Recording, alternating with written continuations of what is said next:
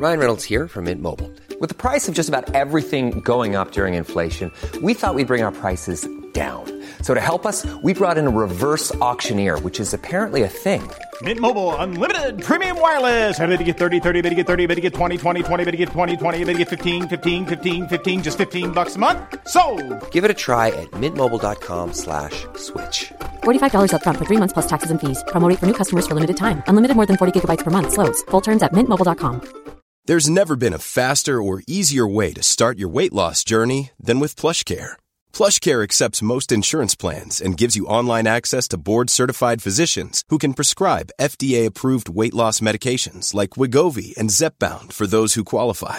Take charge of your health and speak with a board-certified physician about a weight loss plan that's right for you. Get started today at plushcare.com/weight loss. That's plushcare.com/weight loss. plushcare.com/weight loss.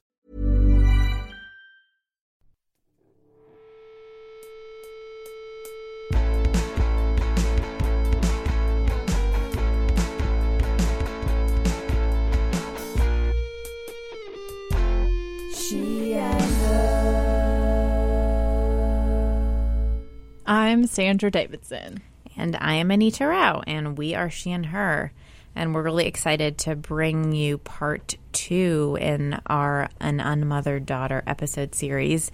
So last week you heard an excerpt from an end-of-life conversation between Lauren Flaum and her daughter, Georgia. Remind us who Georgia is, Anita? Yeah, so Georgia is one of my all-time best friends. We grew up together. We met the summer before 6th grade and have remained very close ever since. Went to college in 2 different places, but lived together in New York for about 3 years. You grew up together and met during the most awkward phase you could probably ever. Completely, yeah.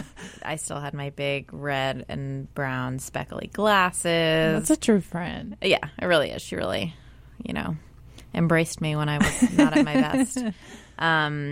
But this Saturday actually marks the 4th anniversary of Lauren's death, Lauren being Georgia's mom, as I just said. And a couple of months ago, Georgia was visiting me for the weekend, and you and I invited her to come into the studio and reflect on what the past 4 years have been like.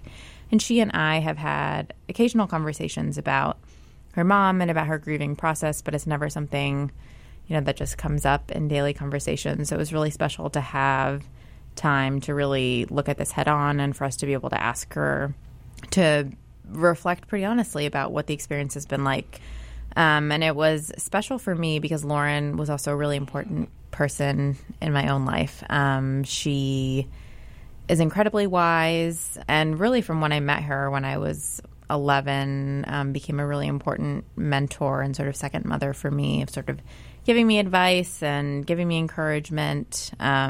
She was that to a lot of people in Iowa City. She was. She really was. She was an incredibly well-loved figure in Iowa City throughout the community, both within the Jewish community. She was very active in the synagogue and very active in the school board, but also just sort of to anyone that passed through their doors and that came into Georgia or her brother's life.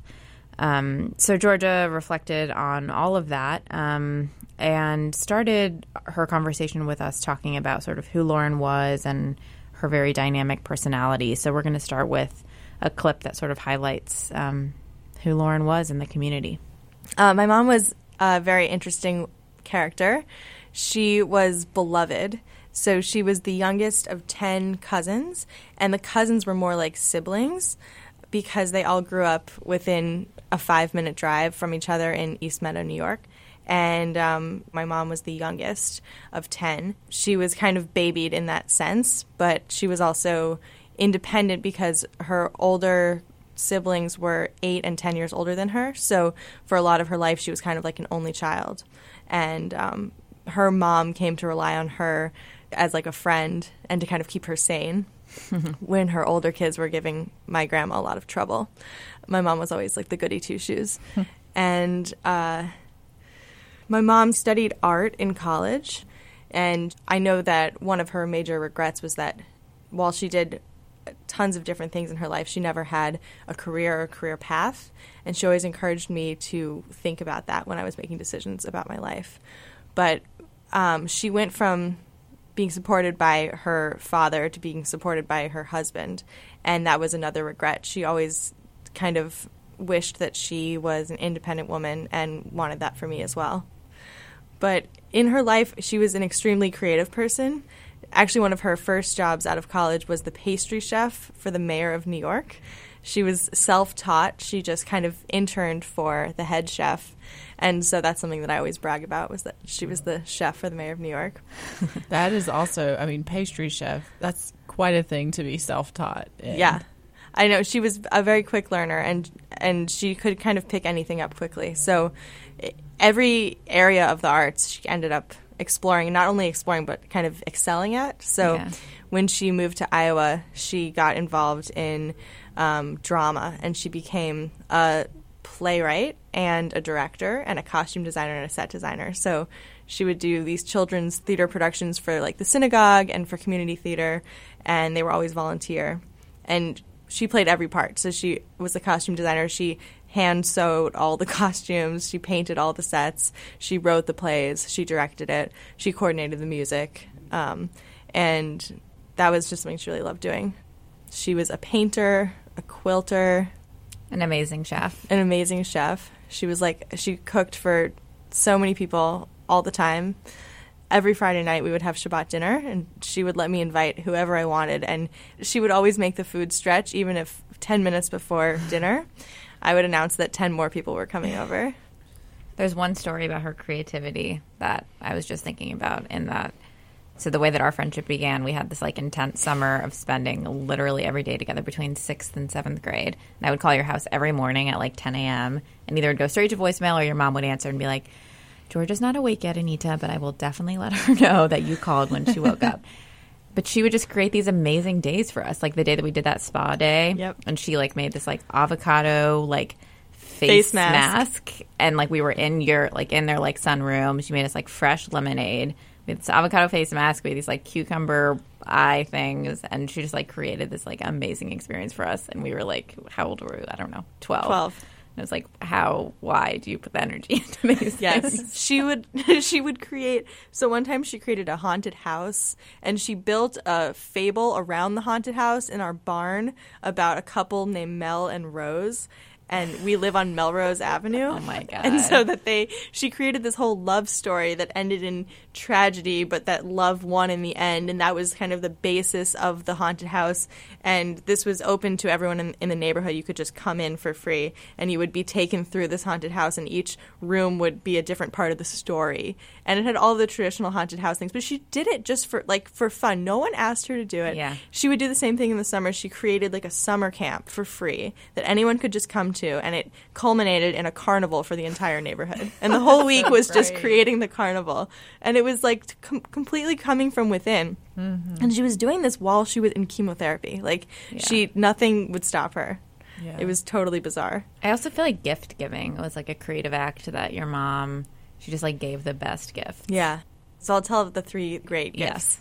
So when I turned 12, she reached out to 12 women in my life, aunts or grandmas or close family friends, and asked them to pick out their favorite book when they were 12. And at the time, I was really into cats.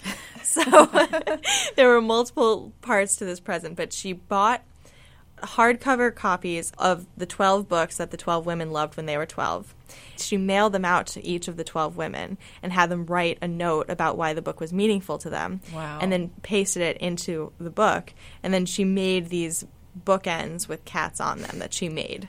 And that was the gift. That is so next level. Yeah. And then when I was 16, she wrote me a cookbook of 16 of my favorite baked goods that she makes. She hand wrote all the recipes. Wow. And then when I was 18, she wrote me another book of life advice, 18 essays that she typed them up first and then wrote it all by hand. That is beautiful. Yeah. Maybe we should read one of the essays now. Maybe Love or Okay. Those Effing 10 Pounds. Yeah, I'll start with those effing 10 pounds. Okay. So this one's called Those Effing 10 Pounds. Every woman I have ever known has them, those 10 pounds that, when shed, all is right and light in her world. And when she carries them, walks around mumbling under her breath, I wish I could drop those effing 10 pounds because then my love life, my wardrobe, the toppling piles of unfinished work on my desk would all improve. Unfortunately, the mumbling is not a terribly effective weight loss program. So something else, the digging underwire, the cinching waistband, the willingness to stop blaming the dryer, will have to flip the switch to get her back on a fitter, slimmer path. For me, the barometer of those effing 10 pounds is my relationship with butter. When I'm feeling lean and swift and ready in the world, I simply eschew butter. Butter, I say, who needs that rich, gluttonous excess? That's for the weak of will, the uninventive, the slovenly. I am just fine without it, and I am. But when winter or cancer or other troubles come knocking, it is to butter that I turn. First, in light, creamy spreads and melted drizzles. Then, soon enough, in dense, airless hunks like cheese, on bread and potatoes and anything else game to support its spectacular lightness of being. And then, like clockwork, those 10 pounds are sitting back on my hips and thighs and tush. So what's a girl to do? Food is one of life's consistently great comforts and pleasures. Meal after meal after meal, and still we're looking forward to the next one. Necessity, luxury, art form, tradition, diversion, variety, warmth, ritual, color, texture, and yet equal to its pleasure is its power to make us a little miserable. Ah, the paradox. Fortunately, I've learned over the years that my single best antidote to butter and the effing 10 pounds is effing movement of the effing body. In college, I joined the squash team, humiliating myself daily amongst the blonde and long-legged, just so I could eat a slice of butter-laden, triple-layer chocolate cake for dessert at dinner, and it was worth it. Now, as an adult, I've found the joy of the daily walk with a friend. A walk and a talk is exercise for the mind, body, and soul. Teresa has walked with me through so much, almost 8 years of daily walks and talks. Movement keeps the body flowing, and a body in motion stays in motion. When I had the experience of the Tahara, of washing a dead woman's body, what struck me the hardest was her absolute stillness. Lifelessness was the lack of movement. The difference between the living and the dead is the ability to move. So if 18 is life and life is movement, keep in mind that you need to figure out a way to keep moving, to work up a sweat. Another of life's great pleasures is a hot shower on a sweaty body, especially as you feel those effing 10 pounds just flow like melted butter down the drain.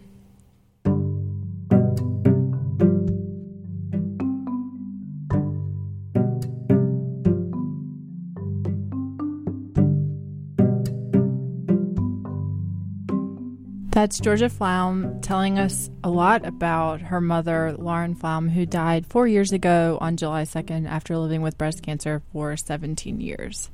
So first of all, there's a lot in that butter essay. Which is so beautiful and so real for a lot of women, I think.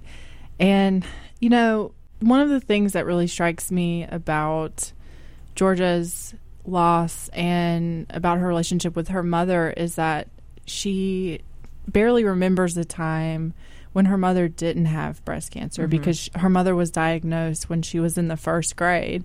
So for 17 years forward, her mother was living with the illness or the disease. And that has always really stood out to me when I thought about what that experience must have been like. And we asked her to talk a lot about that and reflect on that.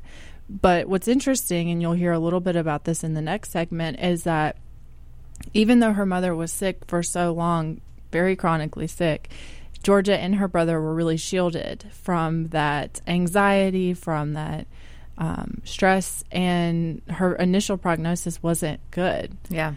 And I remember being a friend of Georgia's, and I would often check in and be like, how's your mom doing? Because there were some of these visible signs, like her cancer was very interesting, that it manifested a lot in the skin. So she would have like bandages around her arms, or you'd sort of notice differences in how she appeared. And it didn't feel like Georgia was necessarily avoiding talking about it, but it felt like it was something that her mom wasn't really letting her in on. So there was the sense that, like, you know, she's going through a different experimental treatment, like things are up or things are down, but Georgia seems to more recently have discovered that the details of it were something that she shared much more with her husband, Michael, than with her kids, Georgia and Chester. Yeah. I've thought a lot about this episode has made me really think a lot about how adults shield kids and children from difficult things, and how now as an adult, how hard and how conscious you must be to do so. Yeah. So in this next segment, Georgia talks a little bit about what it was like to grow up not knowing how long her mother had to live. Yeah, well, she was very protective over us, and I think the truth is that she and my dad had a challenging relationship, and she really didn't keep anything from him, and he had to deal with a lot of that misery, which was explains a lot about my childhood. My dad and I are extremely close right now, but we were a little bit more distant when I was growing up, and I think she did create these boundaries, and she also would use creative outlets for that as well.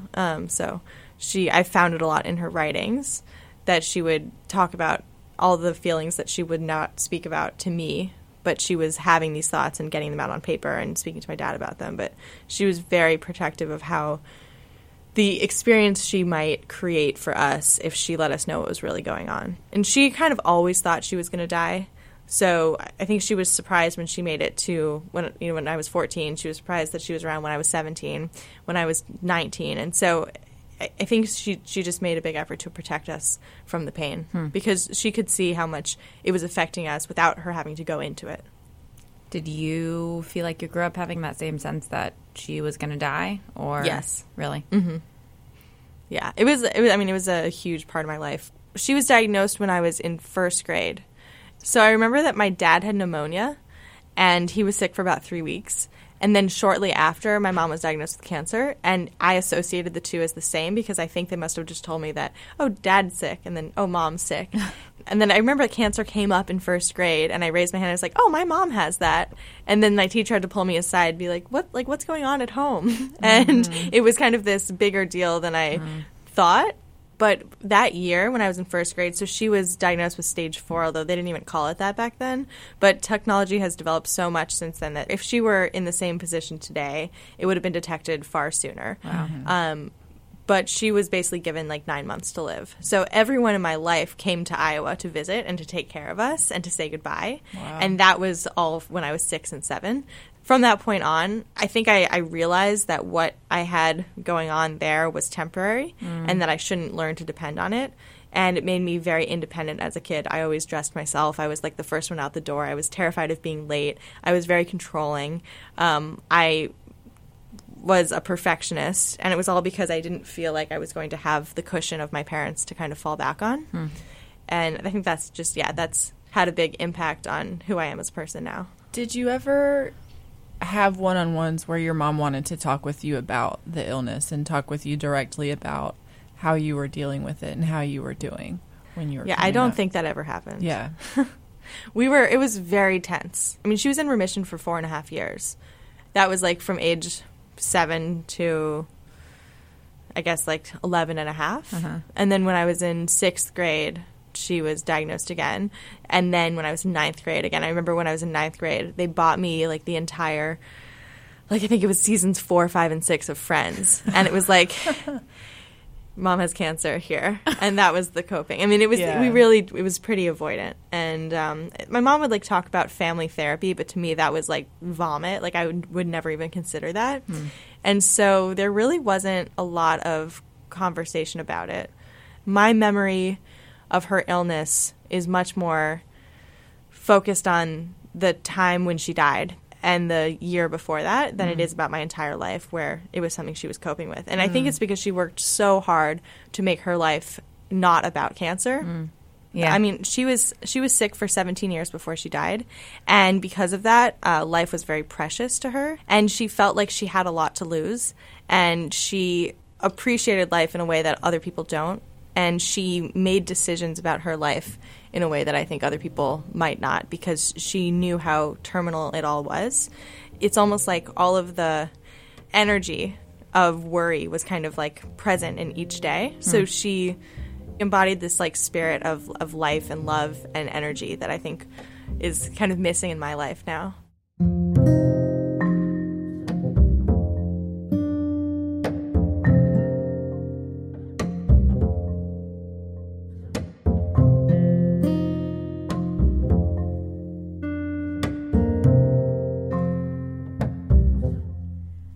So as Georgia described in that clip, Lauren was pretty private with her pain, but she did process it a lot through creative outlets, and she was an avid writer for much of her life, and especially sort of toward the end. She was writing a lot. She had weekly writing sessions with a writing partner, was writing a lot of essays that she hoped to develop into a book, and had this project that she called the 1,000 Days Project. And it was both sort of a writing exercise to encourage herself to write every single day, but also as a way of sort of marking time in this time period where she was struggling and, you know, days could sort of run into one another. And so it was counting down, and she didn't make it all 1,000 days. I think she made it about 200 or some of those days. Wow. But since she has passed away, Georgia has made it her project to edit and cull through her mom's writing with the hopes of eventually publishing a book one day of her mom's essays.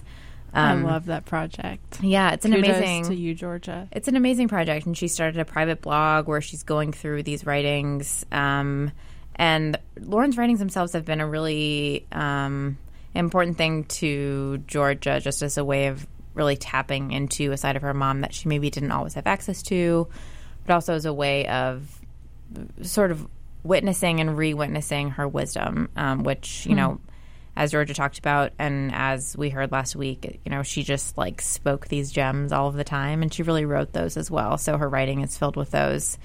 And so one of Georgia's favorite pieces out of her mom's work is an essay that she wrote about pain that sort of sheds light on Lauren's experience with pain that was kept kind of private from Georgia. And we asked her to read a portion of that essay for us, or actually the whole essay. So here she is reading Pain. Imagine you are a curious lover, the kind that cares for the details behind every little scar, that knows they each tell a story somehow dear to your beloved's heart. Imagine then that when it comes to pain, real, physical, ongoing, relentless pain, you want to hear description. You want the word picture painted. It's not a show. It's not for the effect. It's because you really are curious to know what the pain is like. So you can share, if not the experience, then at least the language of it. So your eyes can go soft when she winces, as if out of nowhere, lightning bolts of pain right there in the midst of a most ordinary sentence. Then I would say, let's gather the implements so we can begin. Kitchen's the best place to start, so full of daily tools of survival. The sharp, wide blade of the chef's knife, steak knives, the pointy tip of the paring knife, the wide serrated edge of the bread knife, the corkscrew, the sharpening steel that can get heated up to resemble a hot poker, particularly instrumental in the middle of the night, the thin edge of the box cutter, the can and jar and bottle openers, the twin points of the corn holders, the cheese plane, the carving fork, the electric knife, the blender, the coffee grinder, shards and shards of a broken wine glass. Each of these implements can be neatly paired with a particular sensation in a particular place at a particular time. For example, out of nowhere I can feel the boring of the corkscrew into the swollen thumb joint. Twist, turn, twist. Ask away, lover. When does this happen? Will you point it out so I can know what you're feeling when you're feeling it? We can make a name for it, and we can wish it away together under the moon, which is where it needs to go back to. But first, let's move to the bathroom, where we'll find files and astringents, the tiny sharp blades of a nail scissor, the razors, the electric head shaving tool. I keep candles and matches there, as I do in the kitchen too. Tweezers, flat-edged and pointed. We don't need to go all the way out to the barn where the chainsaw lives. That would be overkill. Just down to the tool room in the basement, screwdrivers and drill sets, hammers, mallets, electrical voltage meters, and stripped wires and cables, rough-hewn rope, and all grades of sandpaper. While in the basement, I don't want to miss the clothespins that feel as they are clipped onto each fingernail, nor the overly large collection of pins, needles, scissors, and a hot glue gun with ample refills of the hot glue sticks that get surprisingly, impressively hot.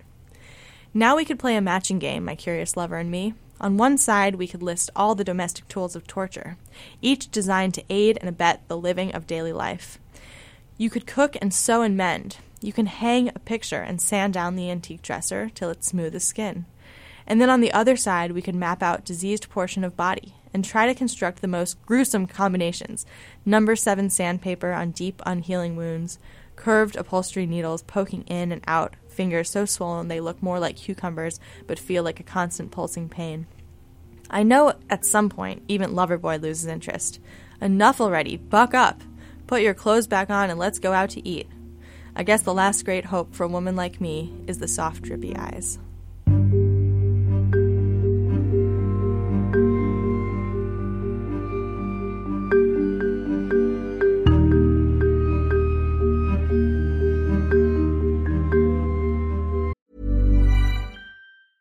Hiring for your small business? If you're not looking for professionals on LinkedIn, you're looking in the wrong place. That's like looking for your car keys in a fish tank.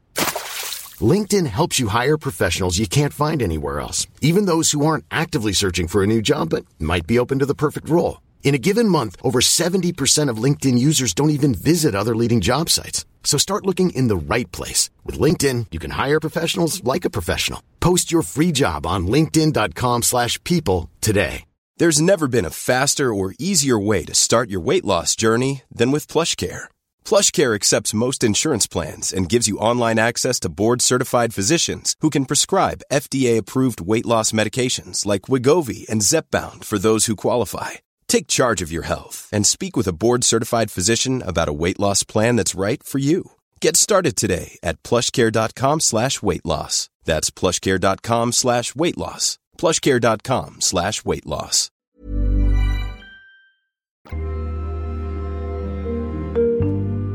So Georgia was a year out of college when her mother died, and it was 2012. She'd moved to New York and was really forging into a very exciting adult, exhilarating, wide open kind of life. She was really ambitious. You can probably speak a little bit more, Anita, to what was going on with her that year. Yeah, we were both living in New York at the same time.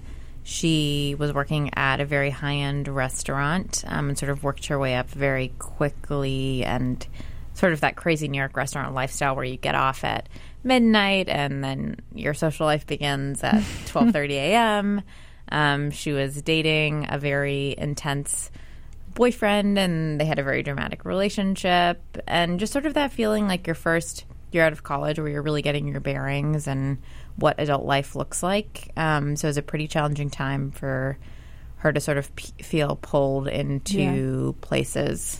Yeah, and in April 2012, she got a call from her parents asking her to come home to Iowa City, and she went home in April, and her mother told her she had decided she was no longer going to seek treatment.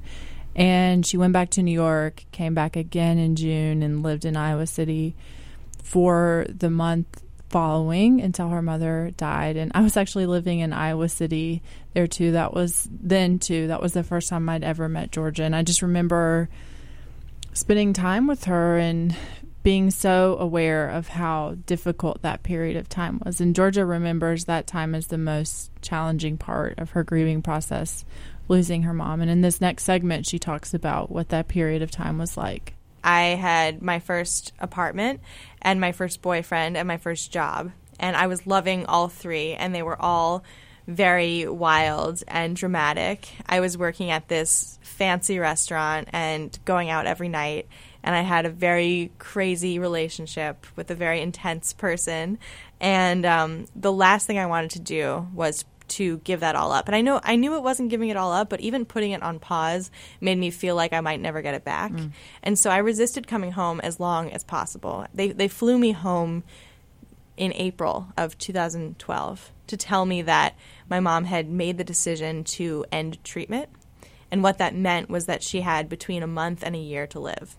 And she ended up dying on July 2nd. So it was less than 3 months after that. And I think I was only home for maybe 48 hours. And that day was harder than any following day. It almost felt like she was committing suicide. Like she had given up hope, and she was choosing to leave us when she could have chosen to stay. And I don't still think of it that way, but I remember thinking of it that way then. And I'm kind of glad that day happened because it made the rest of it easier. And it's actually become kind of easier. Like that day was still the peak of my pain with this whole thing, I think. And anyway, I told my parents that they should just tell me when it was like a month out and I would come home. And that was, it's like, it sounds so selfish to think of it that way, but I knew that they wanted me to be living my life too. And the last thing my mom wanted was to be disruptive to a healthy experience. And so they did call me, and they were like, okay, now's the time. And so I kind of put everything on pause and came home, and it was horrible. I think between like May 20th and July 2nd when she died, I spent a few hours with her.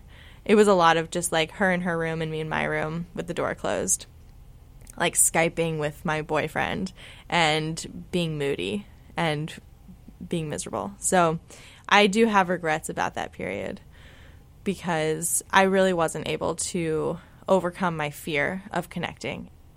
There's a really interesting article, I think it's called The Unmothered, and it came out a few years ago. But it talks about stages of grief, not in the stages of grief after someone dies, but there's categorizing it by pre-grief, grief, and post-grief. And pre-grief is all the feelings you have when you know someone's going to die. Grief is the feelings that you have when your life is on hold because someone just died. So you don't have to go to work.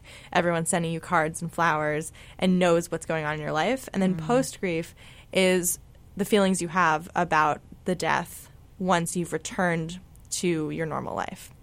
And people, if you think of it as a pie chart, it's broken up different ways for people. And my experience has been 95% of my pain was pre-grief. What I'm saying is that most of the suffering that I felt was in like the 6 weeks before she died. And it was unbelievable how much less horrible I felt after she died than I thought I would. And I think it's just because I was putting so much pressure on myself to make this period count and was completely unable to do that. And I was like, on top of all of the fear of what it would be like without her, I was beating myself up for not being the person I wanted to be. And that I felt like there was a lot of forgiveness after she died, that like that period was okay. But I was definitely not able to connect. And I would find ways to combat that. I did a lot of creative projects during that time, actually. I compiled all of her recipes. She used to clip out any recipe from like magazines or newspapers, and she would put them in a file folder. And I glued them into a binder. I could have scanned them and uploaded them, but I just like glued them into a binder and I sorted them by category. That took like 2 weeks. When I finished that project, I took all of her writings, which most of them were like printed out. Right. They weren't even digital. And I scanned them all and I collected them all. And I was very focused on like tactile things that I could do rather than conversations or really being there. Well, I am really glad to hear that you have been forgiving yourself. Because I spent some time with you during that time I was living in Iowa City. Coincidentally, we all have an Iowa City connection. But I just remember not even being able to comprehend what you were going through. And given the circumstance of, starting your life in New York and then coming home, and your mother had been sick for so very long. And I'm sure that to imagine suddenly what it is to arrive at the end of that process for your family and for yourself, that I wouldn't even begin to know what that would be like, but I just knew it was really hard.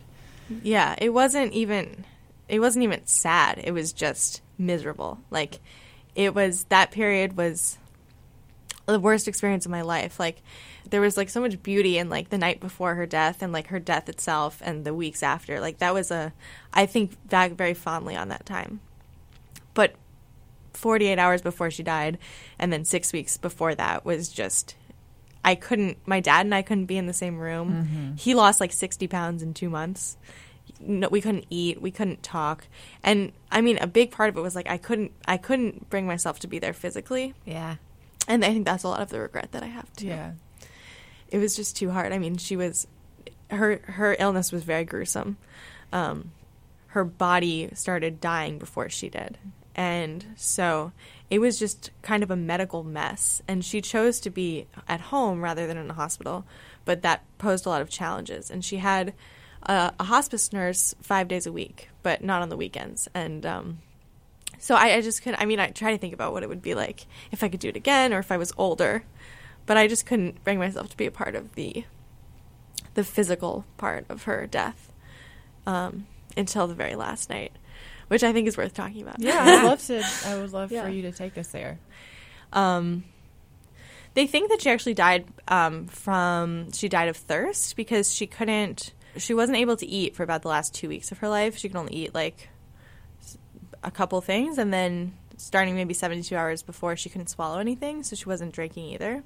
And so she was like delirious, and what ended up happening was right before you die, you get very uncomfortable. You can't stay in the same position, but you also can't really support your own body. So it's like she was lying down, but every 15 minutes she'd try to get up to like go to the bathroom, but she couldn't really walk. And I know it sounds like tragic when I'm talking about it, but it was actually hilarious.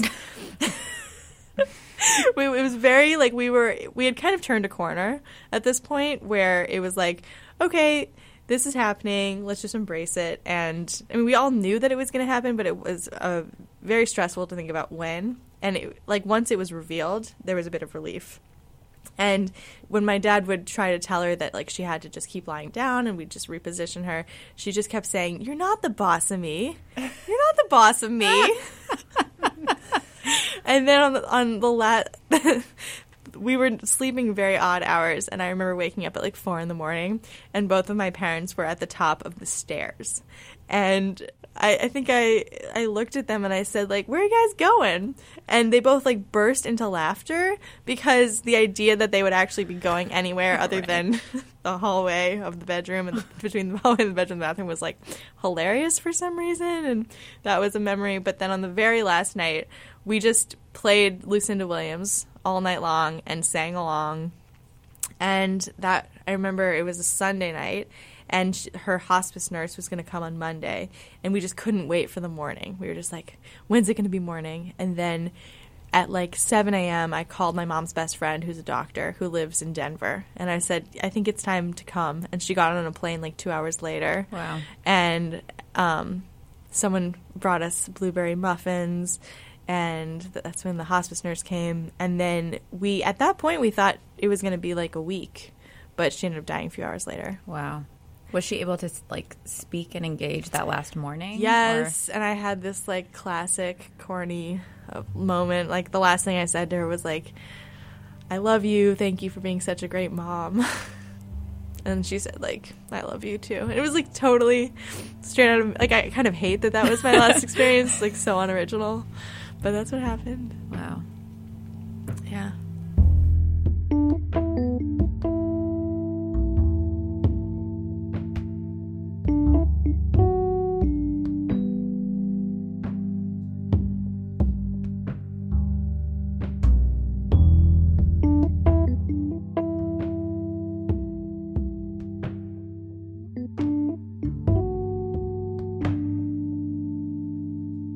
So that is Georgia reflecting on the last few weeks that she spent with her mother. And it has now been 4 years since Lauren died. This Saturday marks 4 years. And Georgia's grieving process has really evolved over time. And we've had occasional conversations about it. I mean, it's changed a lot over time. It has. Yeah. And we lived in New York together, and she continues to live in New York. She's now working for a company called One Fine Stay, which is a high-end hospitality group. She's the New York guest services manager, and it's kind of a perfect job for her because she gets to meet with celebrity clients and is really living the life in New York City. For a while, she was part of a support group with other people who had lost parents to cancer. And so I think, you know, her story and the way that she's reflected on it with us really demonstrates this notion that grief is non-linear and that, you know, you never know what part of the process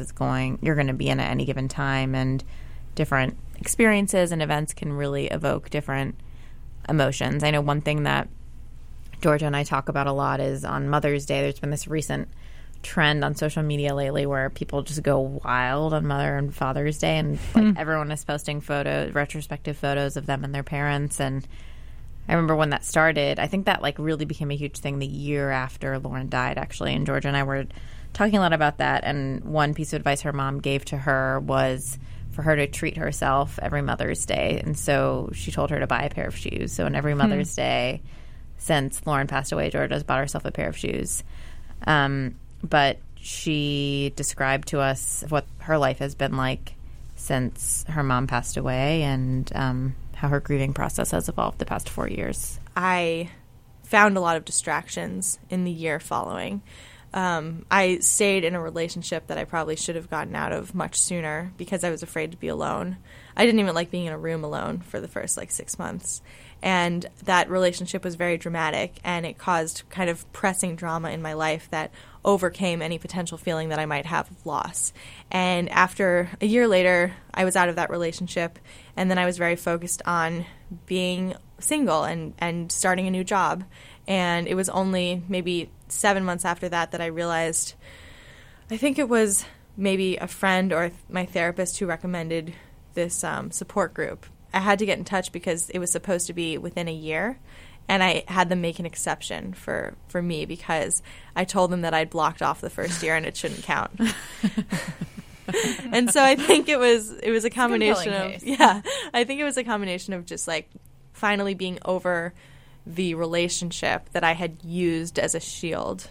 And I do think that I chose to be in that relationship because I knew it would be more dramatic than the death, and that would prevent me from having to think about it. And so after I got out of it, after I came to terms with the fact that it wasn't part of my life anymore, that's when I was kind of willing to open up. And I do think there's a big connection between the loss of my mother and how I feel about men and that kind of intimacy. And it's a big thing that I talk about in therapy, that it's common for people to seek the intimacy they had from their parents in intimacy they have with their lovers, and that it's very important to realize that your romantic partner is never going to replace that relationship, and that it's completely separate. And people kind of spend their entire lives seeking that connection when it's not there. So that's something that I think about a lot. Yeah.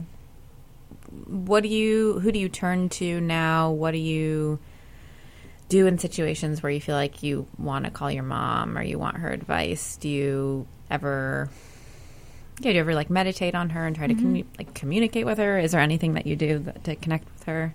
So my mom was such a powerful person in her life that it kind of put my dad in a corner during their entire relationship, and she just took up so many spots that when she died, my dad kind of changed instantly, and I can visualize this change.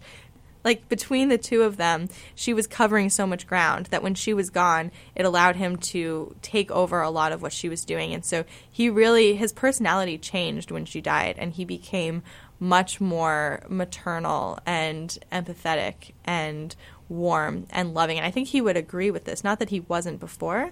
He just didn't have room to express it in the same way because he was boxed into the caregiver and the strong supporter and never able to be really effusive. And so after she died, our relationship changed instantly. I've never experienced such a dramatic shift in my life than we couldn't stand each other in the 6 weeks before she died. We couldn't be in the same room. We couldn't have a conversation. It was way too tense. And then it was like we were completely dependent on each other as soon as she died. So I really feel like my experience would be extremely different if my dad hadn't kind of taken over a lot of the role that my mom had played. And I know from other people in my support group that they had very different experiences, that their dad reacted different ways when their mom died than being supportive. But he and I talk 5 times a week. He's he knows everything about my life. There are no boundaries between us, and which I think is fine since I'm in my late 20s now. I think it would have been a problem if I was younger, but we're more I look up to him so much, but we do have kind of a peer relationship in some ways, which I never would have expected. If he weren't there for me, I think I would have a very different experience with grief than I have had. But I don't spend a lot of time alone thinking about her. I think I'm afraid of kind of how it would feel. But I do get really upset when I think about how likely she won't know the person that I end up with if I settle down with someone, and she won't know my kids. And I mean, so much has changed in my life since she died. It's just exhausting to think about how much more is going to happen that she won't know. And it makes me sad to think that she only was able to experience such a small percentage of who I feel like I am. But I couldn't be who I am today without her. I am who I am because of the experience of living with someone who was dying and the way that she lived her life.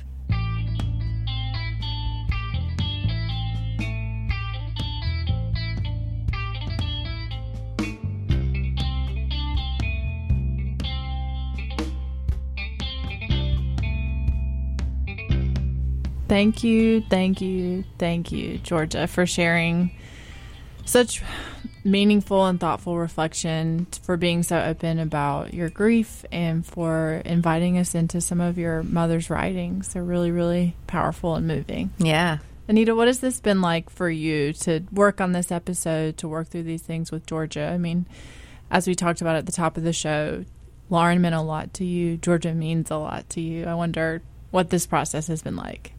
Yeah, it's been really great, actually. I remember, so I put together the section of the StoryCorner review that you all heard last week. I actually had put together right before Lauren's funeral with the original intention of playing that segment at the funeral. And then a few days before, we were talking with Georgia's dad, and we sort of realized that may not be the best decision. It might be sort of hard for people to hear her voice so soon. But being able to do something creative in the face of loss was really important to me. And I think has also been really special for me now, because even since last week's episode, there's been this amazing community response from Lauren's friends and relatives, and people being really thrilled to hear us bring her personality to life in this way, and to hear how Georgia's doing. Because I think it's hard to know. Grief is a pretty private process for a lot of people, and I'm sure many people have thought about Georgia a lot over the years and wonder how she's doing. So it's been really nice to be able to sort of share that with the community, and also for our friendship, because our mom was such an important part of our connection, and it's something that really makes us still stay connected to this day. Our shared love for her mom, obviously. So it's been really special. Yeah. I mean, it definitely reminds me of how important it is to still have these conversations with people, even years after they've lost somebody, because it still can be so fresh. And like you mentioned, a lot of people probably thought about her at different points in time. So I feel like as time goes on, sometimes we don't ask people how they're doing or what they need or how they're feeling about a particular loss. So yeah, I mean, and to be like a woman in your 20s, it's a very tumultuous time. Tons of things are changing. And I mean, we've featured on Moms on the show. It's like there's still people we turn to get that sort of, okay, but what the heck are we actually doing with our lives? And so to not have that, I imagine is really hard. So yeah, it was nice to reflect on that with her. And if you haven't listened to last week's prequel, as we've called it, you should, because her mother was so cognizant of what that absence would be like too. And one of the final things she says in that segment that we put together was, Georgia asked, who am I supposed to turn to when I would still need advice and you're not here? And her mom said, still ask. And that moment gets me every single time. Yeah. It's a really beautiful, very human moment. It is. It really is. Well, what are you about to queue up for us? I'm about to queue up for us a playlist of some of Lauren's favorite songs. So for those of you who are listening to the podcast version of She and Her, every week when we do the live version of the show, we play music that is somehow thematically related to the show. And so this week we asked Georgia to put together a playlist of her mom's favorite songs. And for those of you who aren't live, you can hear this playlist by following us on Spotify at She Plus Her, or you can go to our website, sheandherradio.com, and alongside each episode, we put the link to the Spotify playlist. And furthermore, if you want a look behind the scenes, access to bonus content, and that sort of thing, you can follow us at She and Her Radio on Twitter, Instagram, and Facebook, where we keep people apprised of our goings on. We do, and this week you'll be able to see some photos of Georgia and Lauren from throughout the years that Georgia shared with us, so be sure to check those out. Yeah. She and Her is produced every week, as we said, at WHUP in Hillsborough. Our intern is Monique Laborde. Our theme music is composed by Cameron Laws and Sam Gerwig, and we look forward to talking with y'all next week. And good night. Good night.